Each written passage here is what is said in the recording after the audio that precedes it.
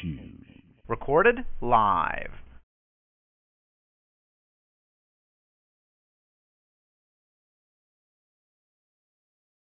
Good late evening, ladies and gentlemen, and welcome to our first Political Straight Talk of the week. I am your host, Fabian, and who has become my co-host, Joseph, is on with you this evening. And I'm going to do things a little differently. Usually I go into my time scale and whatnot, and today I'm going to do things a little differently. As many of you know, on our last episode, we had some hecklers come in and basically cause us a lot of problems. Well, what happened was I had left the call off of mute and was doing it remotely, so I could not see that they had bombed the program. We have had some positive feedback. We have had some negative feedback. Most people thought that we handled it quite well and just letting them say what they needed to say and move on, because after all, this is a country where free speech is protected. Even if it's free speech that the guy standing next to you is yelling at the top of his lungs, what you would stand and yell at the top of yours again. And that was what we witnessed. And I did not edit it out, will not edit it out. So just so you all know that we're okay with it going through. If you don't want to hear it, then simply fast forward about 7 minutes and you're through with it. Also, we are really working to get politicalstraighttalk.us up and moving. We're going to give you a more firm date on our next episode. So, having said all of that, I'm going to let Joseph take it away, and we're going to delve into the issues of the day.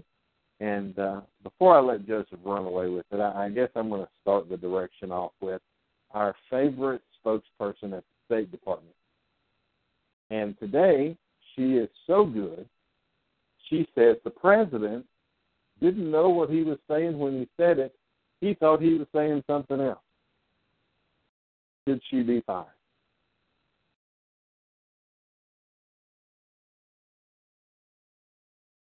Good evening, everyone. This is Joseph. One of the problems with any spokesperson is that they're nothing more than a talking head for the administration. You've had it with pretty much every president in the modern media age. What we see today isn't far removed as what we saw 50 years ago under another administration. The problem is you have a spokesperson who really is going to toe the line and repeat the rhetoric of the administration. Now, this spokesperson and many spokespeople in the Obama administration will tell you one thing even though they're lying straight to your face. And I think this is another case of this. Okay, Obama didn't know what he was saying. That's just like Obama saying that he learned about scandal X, Y, and Z from the newspapers. It's good for a story on the major media networks who aren't going to do any fact-checking. So why not come out with a blatant lie, or like they like to say, a untruth or misspeak?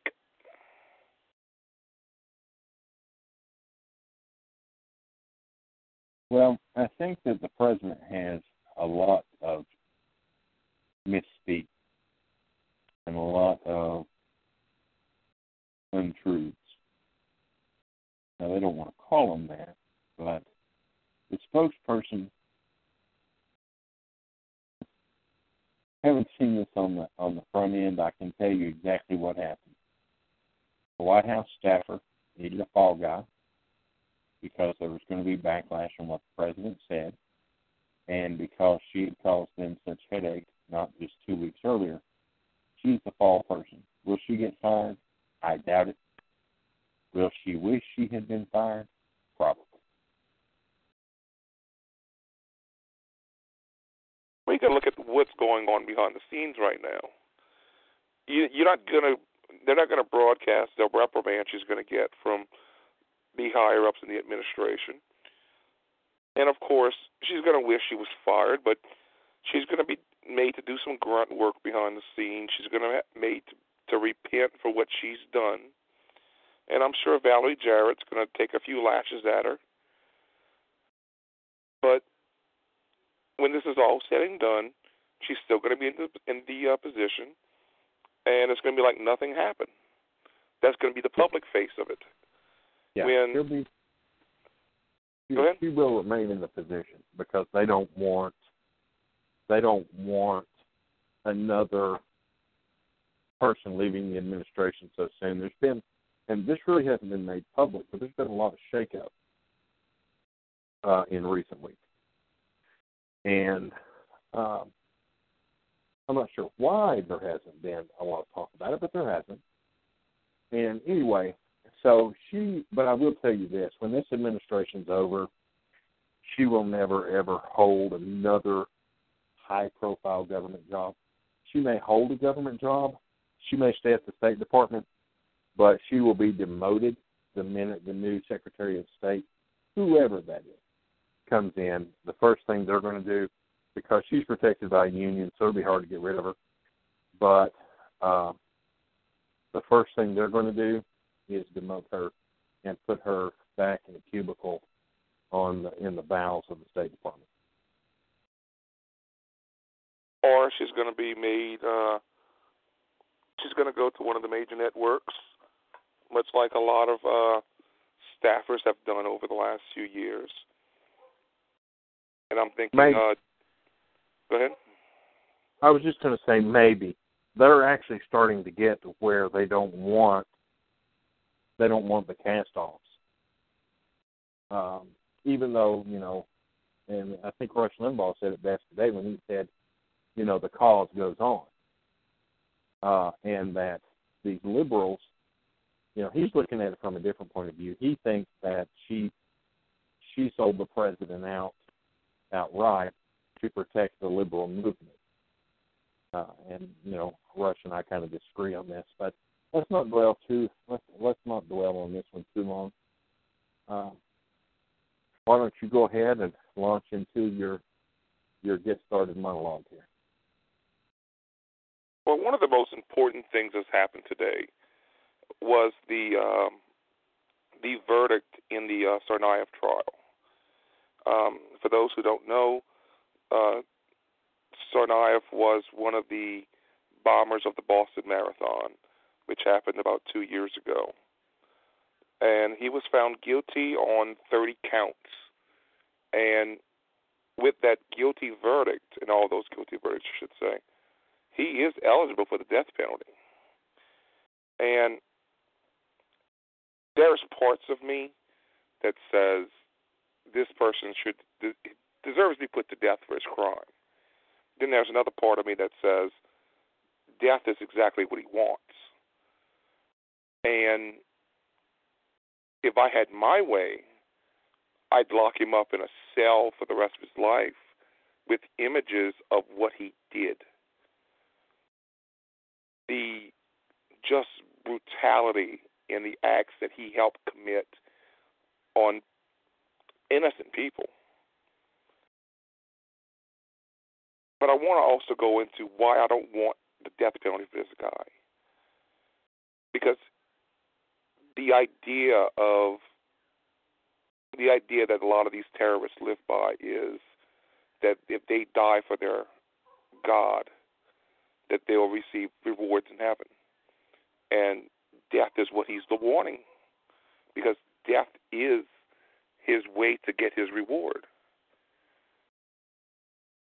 Now, I don't know what these people truly believe, because I think it's cowardly that they're going to kill the innocent in such a gruesome manner to please any deity.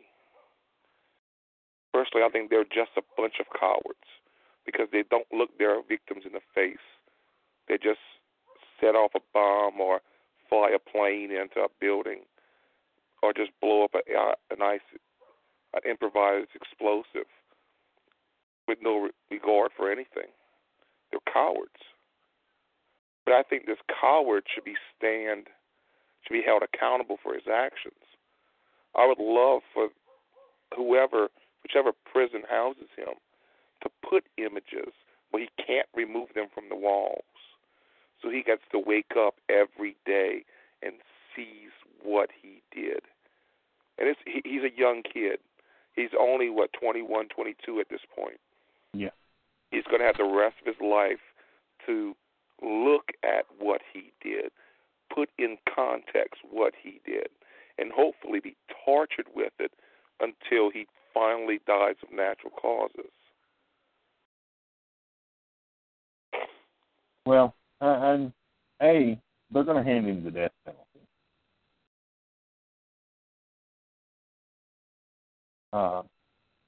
B, I look to see what Obama's going to do. Obama has proven that he's not a supporter of the death penalty. And as you know, any federal inmate that is sentenced to death, it does rarely happen. It's not very often that the feds whip out the death penalty. But when they do, it's the president who has the final say on any inmate that is on death row in the federal penal system. And that's pardons and whatnot notwithstanding. I mean, he has that over anybody. But as far as when their death warrants are signed, how that works, the president handles that. Care to guess how many President Obama has carried out during his term? None. Zip. 0. As a matter of fact, he has very quietly commuted 15 people. I have a feeling that since this is such a high-profile case, that if he does commute the sentence from death to life in prison, that's going to be a big backlash against him. That may tarnish his legacy. Mind you, the death warrant won't be signed by him. It's going to take about 16 years after appeals before this actually goes through. So it's not going to be this administration nor the next, and probably not even the next who signs that death warrant. I hope that they fast-track his appeals. I hope they do a very similar thing that they did with Timothy McVeigh. But if I'm not mistaken, Timothy McVeigh waived his appeals because he wanted to die. He did after the second round. Mm-hmm. He did after the second round, but they had done those first 2 rounds of appeals in record time. They were moving to expedite him through. And there's several others that are never going to see the death penalty in the federal system that need to. Sheikh Khalid Muhammad, the one they've got stashed in New York. There's several that I wish would experience the death penalty, and we should do the death penalty here in these cases, very differently. For example, anybody that sympathizes with the 9/11 hijackers, they're convicted of treason. If you'll notice in the Constitution, it lays out exactly what the punishment is for treason. It also lays out that your appeal process is very expedited. I think we ought to public hang him. This guy, I think we just turn him loose on the street in Boston where the marathon happened and let the people deal with it. I'd have a better solution. Put him in J-Pop. Yeah, he goes in Gin Pop. He did. Oh, yeah. He won't last the afternoon. I have to defend here. I've got to defend our prison population. And I know that some people are going to raise their eyebrows at that. But for whatever people think about individuals that are behind bars, for whatever reason they're behind bars, they are first and foremost Americans. They may not like the system, they may rail against the system, but it is their system. And when you attack that system, being an outsider, they will get you. And it's interesting, I can tell you a case where a individual was very supportive of the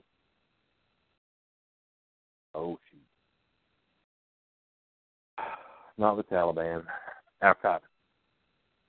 And they were in the prison system spouting their crap out about Al-Qaeda. And when the towers fell,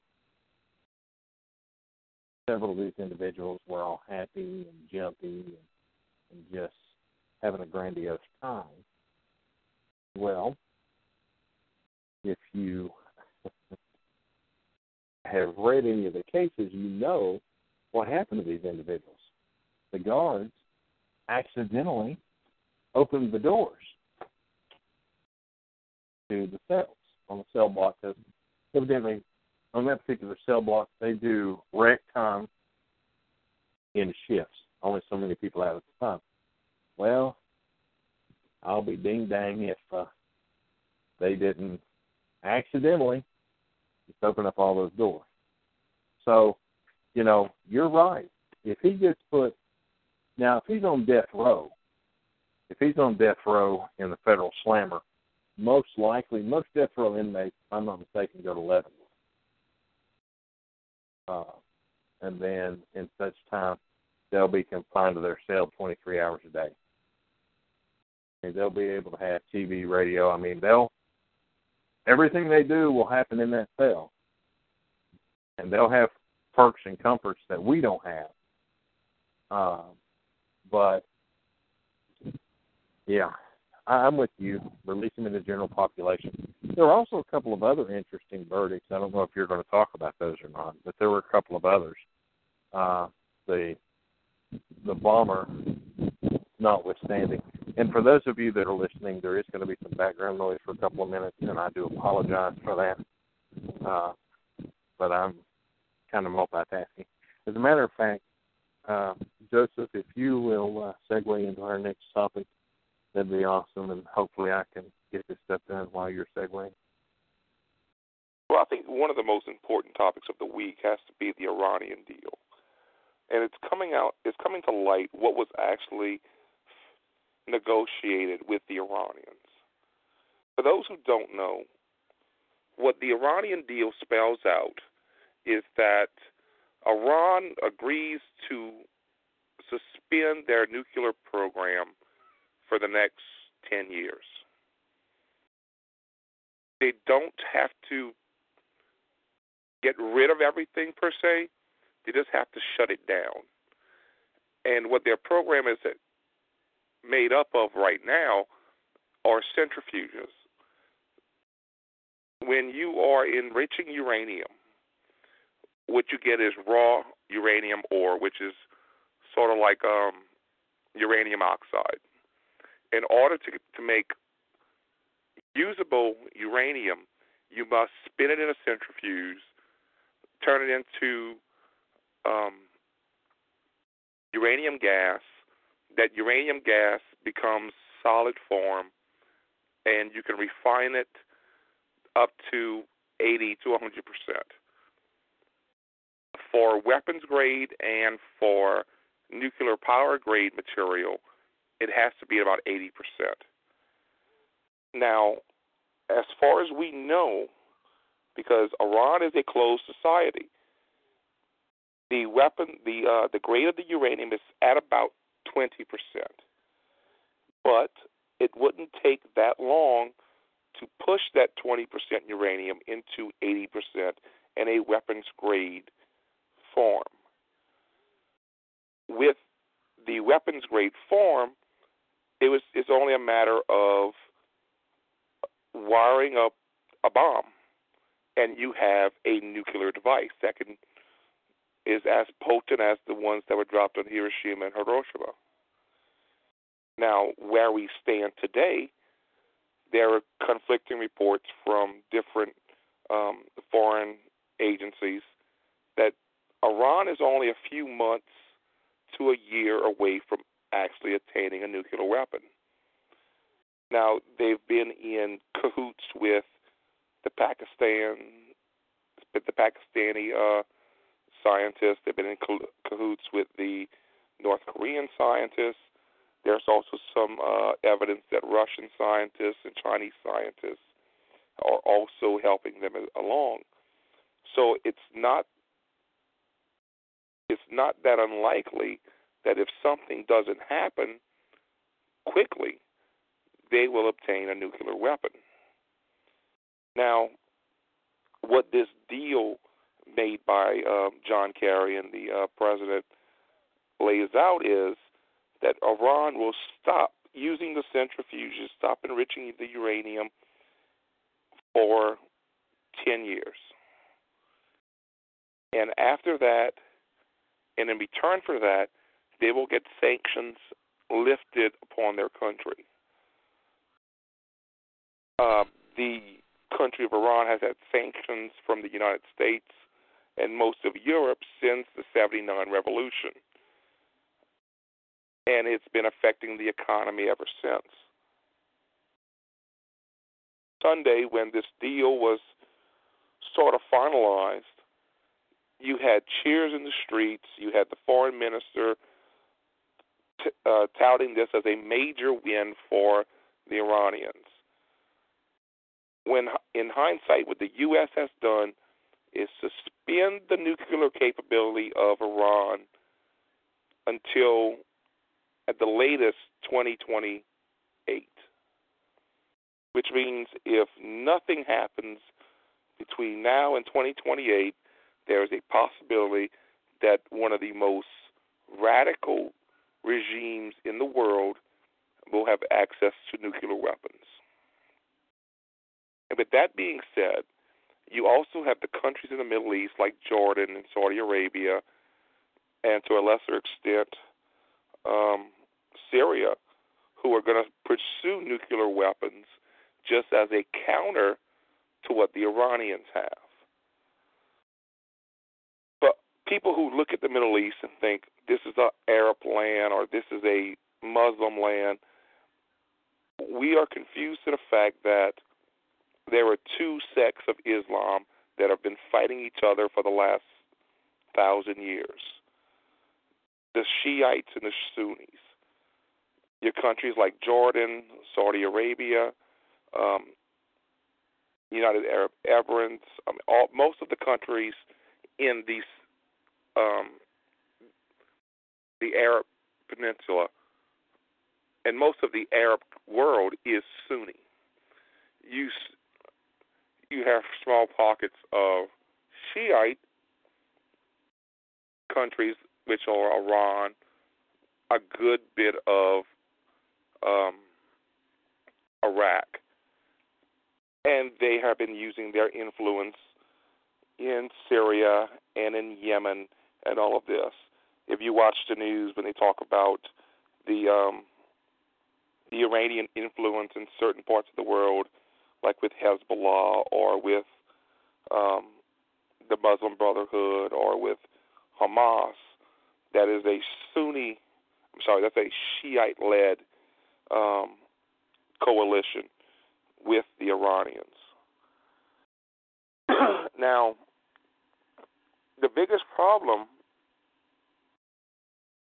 with Iran getting a nuclear weapon is the fact that they intend on using it. And they have continuously said that their end goal is the death of Israel, that the world cannot exist with Israel, so they will wipe it off the map. And they have been testing long-range and short-range weaponry that can easily strike Israel and easily strike Europe. One of the scariest parts of this deal is they do not limit their testing of long and short-range weaponry. So once they attain a nuclear weapon, they can easily mount it on a warhead, on a missile, and ship it over to wherever they want it to go. And that's the major concern in the Middle East. That's why you have so many people like Benjamin Netanyahu, which are screaming that this deal is garbage. But you have Obama and you have Kerry, who are touting this deal as a great political achievement, and for different reasons. I think one for John Kerry is he wants to run for president next year, and if it's something like this, and maybe the mantra of getting a Nobel Peace Prize because of this, he would be a viable candidate for the presidency. For Obama, he needs a legacy, because as he stands right now, he's a failed president. His major achievement was the Affordable Health Care Act, which has been a dismal failure. So in order for him to show something that he was president, this is one of his. He wants this to be one of his crowning achievements. Now, a few weeks ago, there was a Republican-led effort to let Iran know that whatever deal this president makes will not be the deal when the next administration takes office. And, of course, many Republicans were ostracized in the media because of this. When in hindsight, the Republicans are doing the right thing, because we're looking at both a national security issue and a worldwide security issue with this regime. And there is nothing more scarier than the idea of a nuclear weapon built in Iran showing up at a harbor in America. And that's one of the things we're trying to prevent here.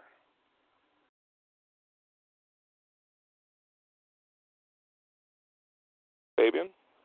Yeah, I'm here. Well, I think you are right in that John Kerry sees a Nobel Peace Prize. I know that John Kerry would love to be president, and John Kerry would like to go up against a Bush to do it. However, I think there's a little more at play here.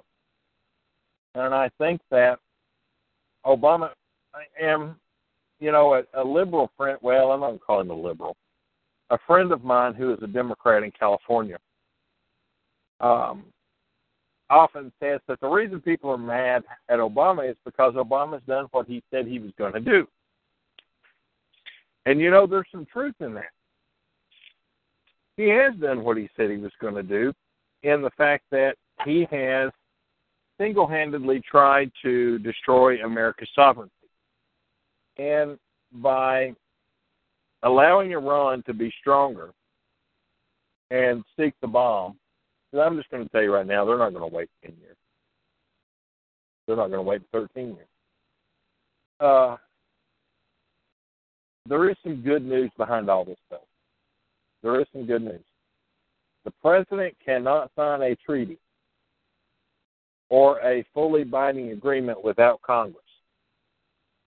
And right now, the House nor the Senate, and I think it's the Senate that ratifies, neither governing body are going to go for this. There's enough Democrats that oppose this mess.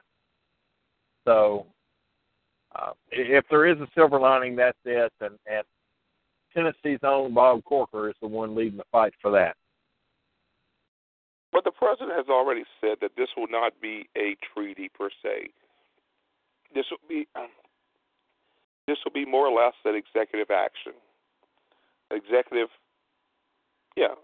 action, where he signs something with a foreign government. And because the sanctions are involved, it does have to go to Congress and has to pass the Senate. But who's to say he won't bypass that? Because this president is not the most constitutional that we've ever had, not by a long shot. And he's going to subvert any way he can to put this out in play. I find it highly amusing that he is an alleged constitutional lawyer.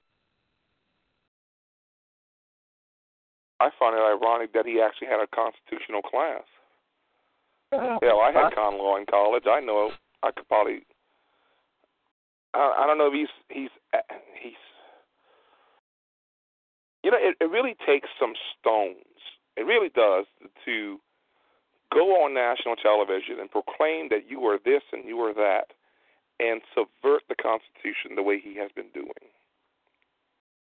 And he continues to do it because, like he said, he has a pen and a phone and he's going to use it. Well, I think more troubling are the likes of Harry Reid. It's one thing for a president to do those things. It's quite another for Harry Reid to come out and say, well, of course I know I lied about Romney not paying his taxes. He didn't win, did he? And laugh it off. Sadly, that crap happens on both sides. Sadly, all the time now. When I first got into politics, you, as President Reagan would say, it was cocktails at dusk, pistols at dawn. Now, it's not that way at all. It's very personal. It's very mean. And, even under the Clinton administration, and this will probably be one of the few times you hear me defend the Clinton, even under the Clinton administration, when the day was over, the day was over. James Carville and company was out with the opposition, having drinks, having a good time until, the next day, and you're back to work. Well, during those administrations, during most of the administration in this country, if you look at the Reagan administration, with all the fights he had with Tip O'Neill, at the end of the day, him and Tip O'Neill would sit down in the White House and have drinks. And it was nothing for these people to get along with each other because they were the leadership of this country. Now you have a division of Democrats versus Republicans, Republicans versus Tea Party, conservatives versus whatever the hell they are at this point. And it's become less of a how can I put this? It's become less of a game of honor and more like a schoolyard brawl. It's like high school in Washington. At recess, you hear what little Susie is doing, and you hear what little Jimmy's doing, and you pick on them for no apparent reason other than they don't wear the same kind of shoes that everyone else is wearing. It's something that stupid and that idiotic. And the media isn't helping. Both sides of the media. Where you have the liberal media who's going after Republicans, telling bold-faced lies, defending the administration, and defending the policies that are ruining this country. And also you have the conservative media who's going to go after the liberals and go after the Democrats and say this and say that and say this. No one ever really gets a straight answer anymore. You almost have to watch both sides and figure out which one's lying, which one's telling half-truths, and put it all together and come up with something relatively close to the truth. It's sad that there is no more Mr. Smith. I believe Mr. Smith died with Gregory Peck. But funny you should make that reference. Go ahead. It's just funny that you would make that reference because I was sitting here thinking Mr. Smith goes to Washington. But I want to harken back to Reagan and Tip O'Neill. Tip O'Neill was invited to the White House on his 77th birthday. And President Reagan was, they were sharing drinks, and President Reagan did a toast to him, and he said, Tip, he said, if I had a ticket to heaven and you didn't, I'd sell mine and go to hell with you. Now, that was meant to have a little laugh to it, but there's also some seriousness behind it because in the Reagan years, Tip O'Neill knew he could call the president and say, hey, here's something that's bothering me. What can we do? And they would work together to find a solution. And even, the next Congress, which was Newt Gingrich and company, they tried that early on, and all it ever came out to was Republicans should kowtow and nobody else needed to. Well, that's not compromise. And then you've got, I'll give you another example of Reagan. Reagan found a medal when he took office in the White House. It was to one of the Kennedys. And Jimmy Carter, as many know, did not believe in giving out medals from the military, so he wouldn't do it. And he invited, Reagan called up the Kennedys, Ted Kennedy, and asked him if the Kennedy family would like to come to the White House and just kind of hang out. Now, what Republican today, or even Democrat today, okay, Obama, would Obama call up the Bushes and say, hey, I found something here, why don't y'all come spend the day down here and bring everybody? He's not going to do that. And for those of you that wonder why I'm referencing some of this stuff, there are two wonderful books. One is called When Character Was King by Peggy Noonan. Peggy's book's a little, if you're going to do it, I would suggest doing it on audio. She reads the book and does a very good job. The other is called A Different Drummer by Mike Beaver. And Mike gives the story of Reagan from before he was governor through the radio days, through the presidency. And, Mike was one of the few people that was with him side by side, day by day, for 30 years. So some great anecdotes in there that everybody should take a moment and read if you get time. Okay. Go ahead and take it away. I think for the most part, one of the problems with government itself is that you almost don't have a representative democracy anymore. You pretty much have an oligarchy, an elected oligarchy, but an oligarchy nonetheless. That these people become the royal court of old. That they get elected into office and they immediately forsake the voters until it's election season again. I mean, you cannot tell me that people like Nancy Pelosi and Harry Reid are looking after their constituents. And on the same hand, you can't say that people like Mitch McConnell or even John Bolton are looking after their constituents. It's become more or less we live in Washington now. We're the elite of this country now. So we're going to be the ruling class. And that's one of the problems. When Mr. Smith went to Washington, Mr. Smith knew that he was a representative of the people, that he wasn't anointed by the people as their end-all, be-all ruler, but as their representative. And a lot of the politicians that I have met, some are very humble, some love the job, they love to serve the public, and they seek the office because of their love of service. There are some that they have the office, and now I am much bigger than I was prior. And that mentality is really what's the detriment of this country. We no longer have the idea of go to Washington, serve the people. It's go to Washington, serve your donors, because without your donors, you're nothing. Serve the people who are going to put you in office, not the voters, the money backers.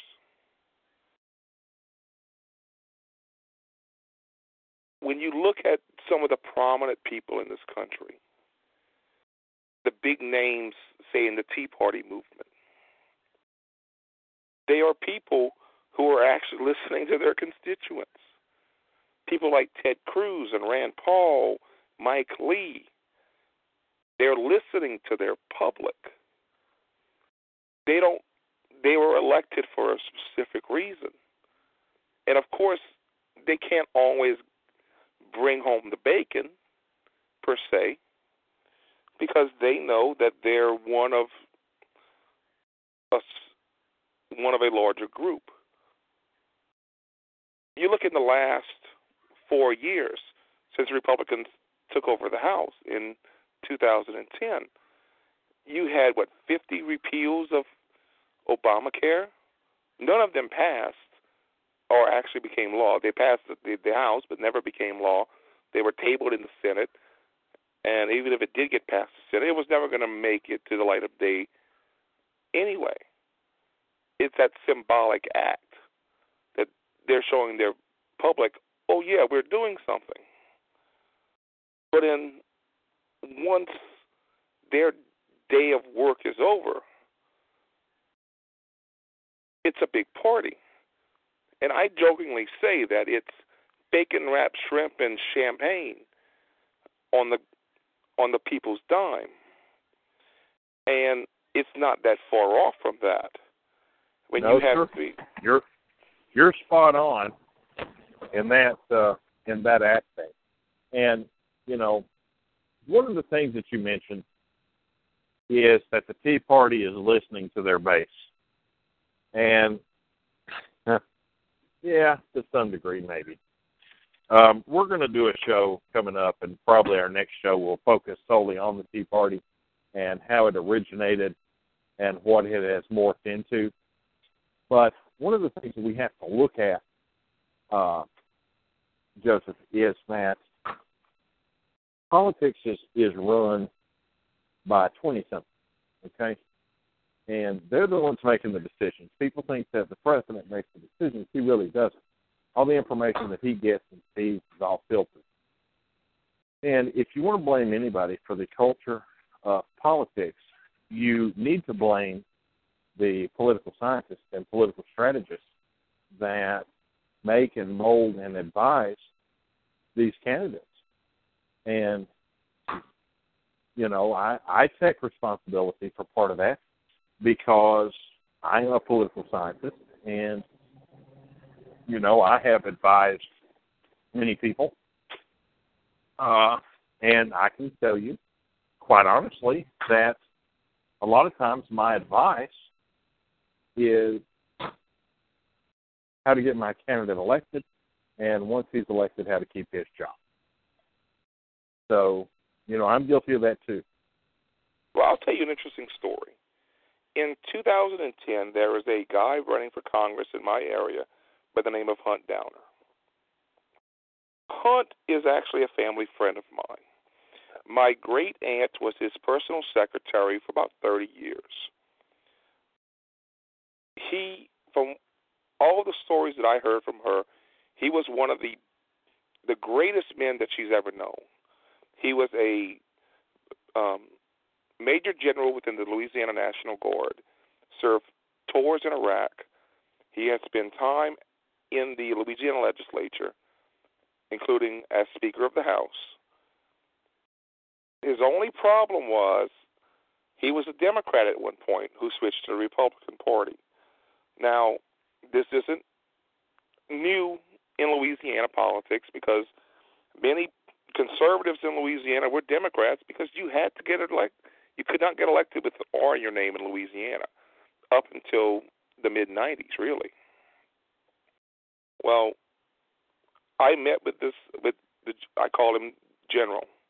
I met with the General about 2 weeks before his runoff election with a guy named Jeff Landry, who later became the congressman.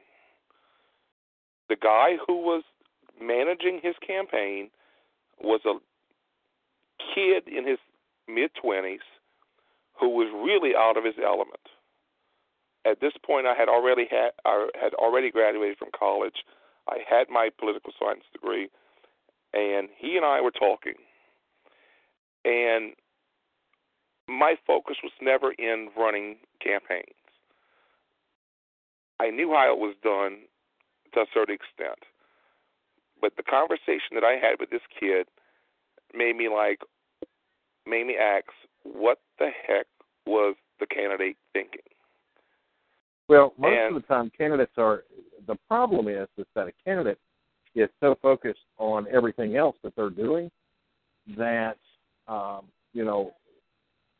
they have, just let's be honest, in politics, usually it's a friend of one of your major donors or the son of a major donor, or little Johnny is getting a degree in political science, so let's give him a chance.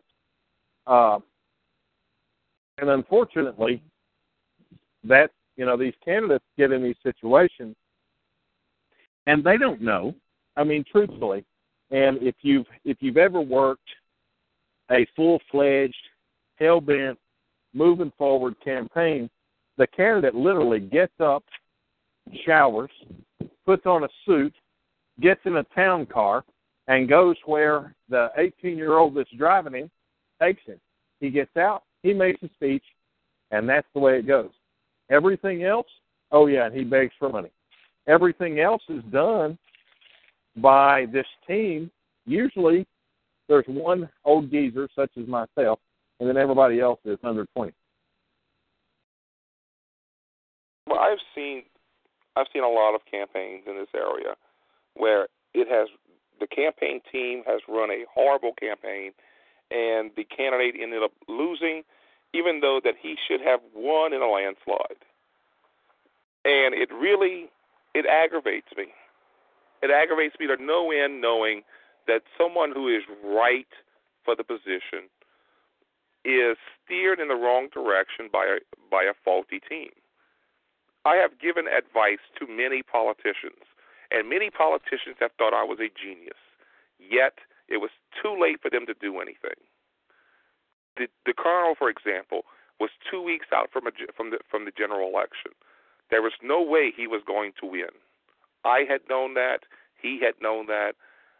But if he had started maybe 6 months prior with better ideas brought forth by his leadership team, he might still be the congressman in the area. Now, the campaign manager, who was in his mid-20s, just happened to be a friend of his daughter. And his daughter holds a political science degree. She helped with the campaign. The friend was the campaign manager, but it was run by 20-somethings who really didn't know anything.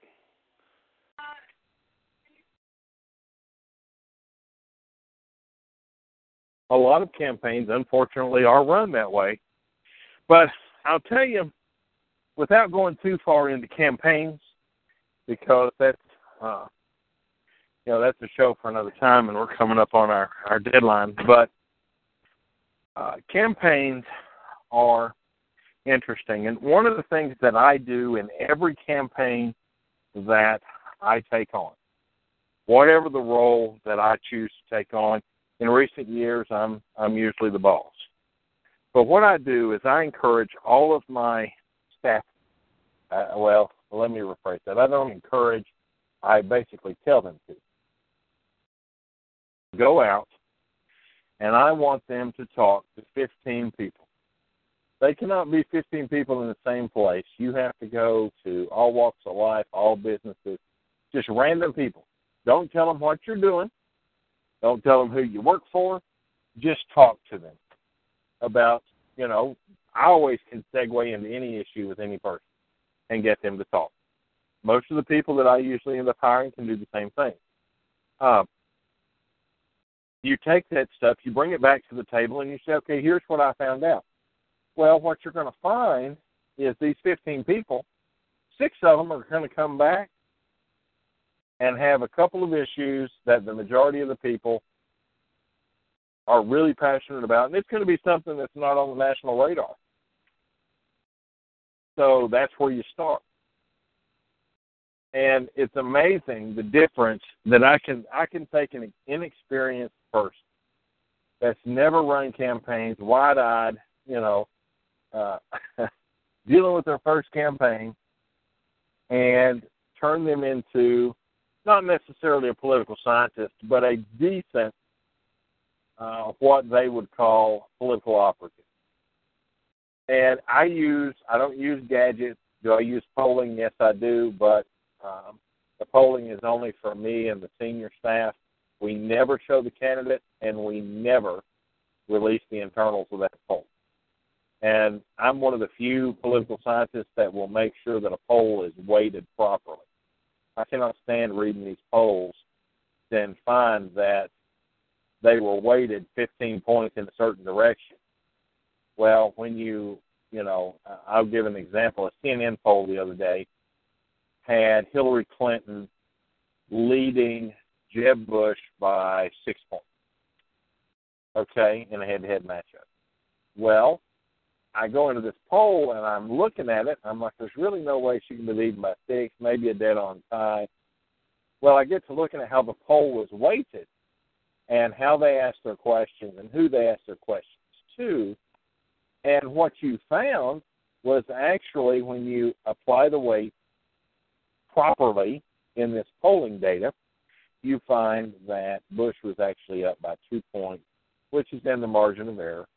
And so these polls are very skewed. Fox News, and people are going to laugh when I say this and say that I'm just defending Fox News.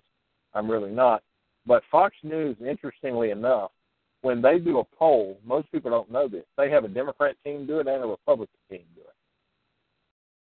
They hire 2 companies every time to do this poll. Each one of them independently does the poll. And you know what they have found? That the individuals that do the polls for Fox News, because they know the other team is doing it too, they evenly weight their polls. And you'll find that most of their numbers come out to be the same, which I really find amusing. That Fox is much aligned with being conservative, and they're the only ones that give both sides and hire, right-leaning or left-leaning think tanks to do their jobs. But anyway, we digress. We're kind of at a place where we need to end. This has been a show that has led to other show ideas. And I'll just tell the audience, one of those things is political campaigns and how they work. A lot of people don't understand how they truly work. And number 2 would be, oh, shoot, I just went blank. Joseph, bail me out here. I said something about it earlier. Stories from Reagan. Yeah. Political stories. Yeah, political stories. There's a book out, and this will be my closing thing. There's a book that just was released today from people that have worked at 1600 Pennsylvania Avenue, over 10 administrations. And they were dishing the dirt on some of the people. And they said that, and most of this is already known, but that the Clintons treat their agents with such disrespect, and that Chelsea Clinton referred to the Secret Service as pigs. And when asked why, well, that's what my parents called them. And you're just going to have to read some of these excerpts from these books. They loved H.W. and Barbara, said they were very respectful to every person in the home. The Clintons broke priceless items during fights and blah, blah, blah. They loved Reagan. As a matter of fact, several White House employees took extended leaves of absences, like several years, to help care for Reagan. So it's quite interesting to see the character of the occupants of the White House. One thing I haven't done on this episode that I should do is thank the sponsors that sponsor us, whether it be through cash, whether it be through some props on the website, or free chicken sandwich coupons, which, by the way, we have given away the last of those to a gentleman in the state of New York where there are no Chick-fil-A's. He's going to be traveling and has heard great things about Chick-fil-A and wants to try them out. Tell him you'll get the waffle fries. You'll love them. That's how I told my dad on them. My dad hated Chick-fil-A. He thought until he tried those waffle fries. Can you guess where he goes all the time now? Chick-fil-A. Anyway, they didn't invent the chicken, just the chicken sandwich. For those of you that like to read the newspapers, as I do, you will like the Wall Street Journal, where they deliver the right news at the right time. And no, I'm not talking about right-leaning. So you can get that at WSJ.com. Go up in the upper right-hand corner, type in Political Straight Talk. They'll give you a discount. And when you subscribe, they'll send me some money, which makes it even better. I want to thank everybody for tuning in and listening to Joseph and I go back and forth and talk about issues that you may have heard in the news, but you didn't hear our breakdown. If you hear our breakdown, you haven't got the whole story. I can't say that other phrase because it's copyrighted by a certain family out of Chicago, and they won't like it if I say something about my last name and being the rest of it. So I won't.